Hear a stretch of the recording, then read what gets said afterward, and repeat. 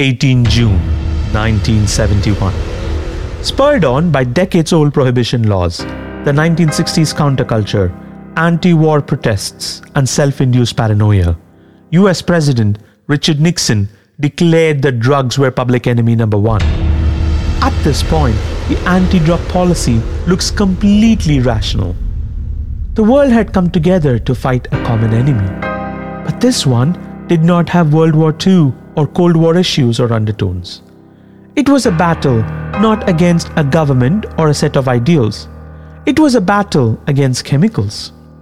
The social and cultural happenings after the Second World War led to a certain class of mind-manifesting molecules being lumped in with other drugs like heroin and cocaine.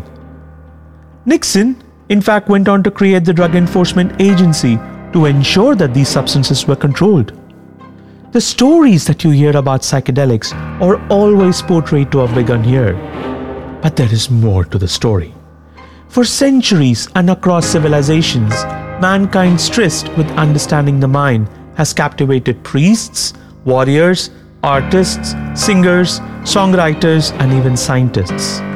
Yet, the existing treatments only affect the brain and its processes, but seem less to positively impact the mind. Recent evidence has turned this thinking on its head. This is Psychedelics, a Scraps original podcast exploring the therapeutic use of psychedelics.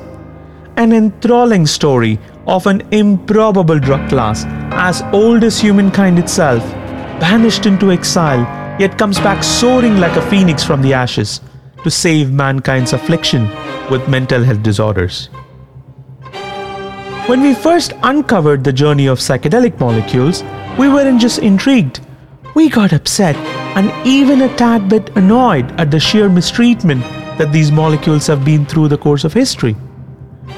To really understand the value of these drugs, one needs to first realize the journey that these substances have been on to being discovered, used, revered, misunderstood, abused, and even chastised.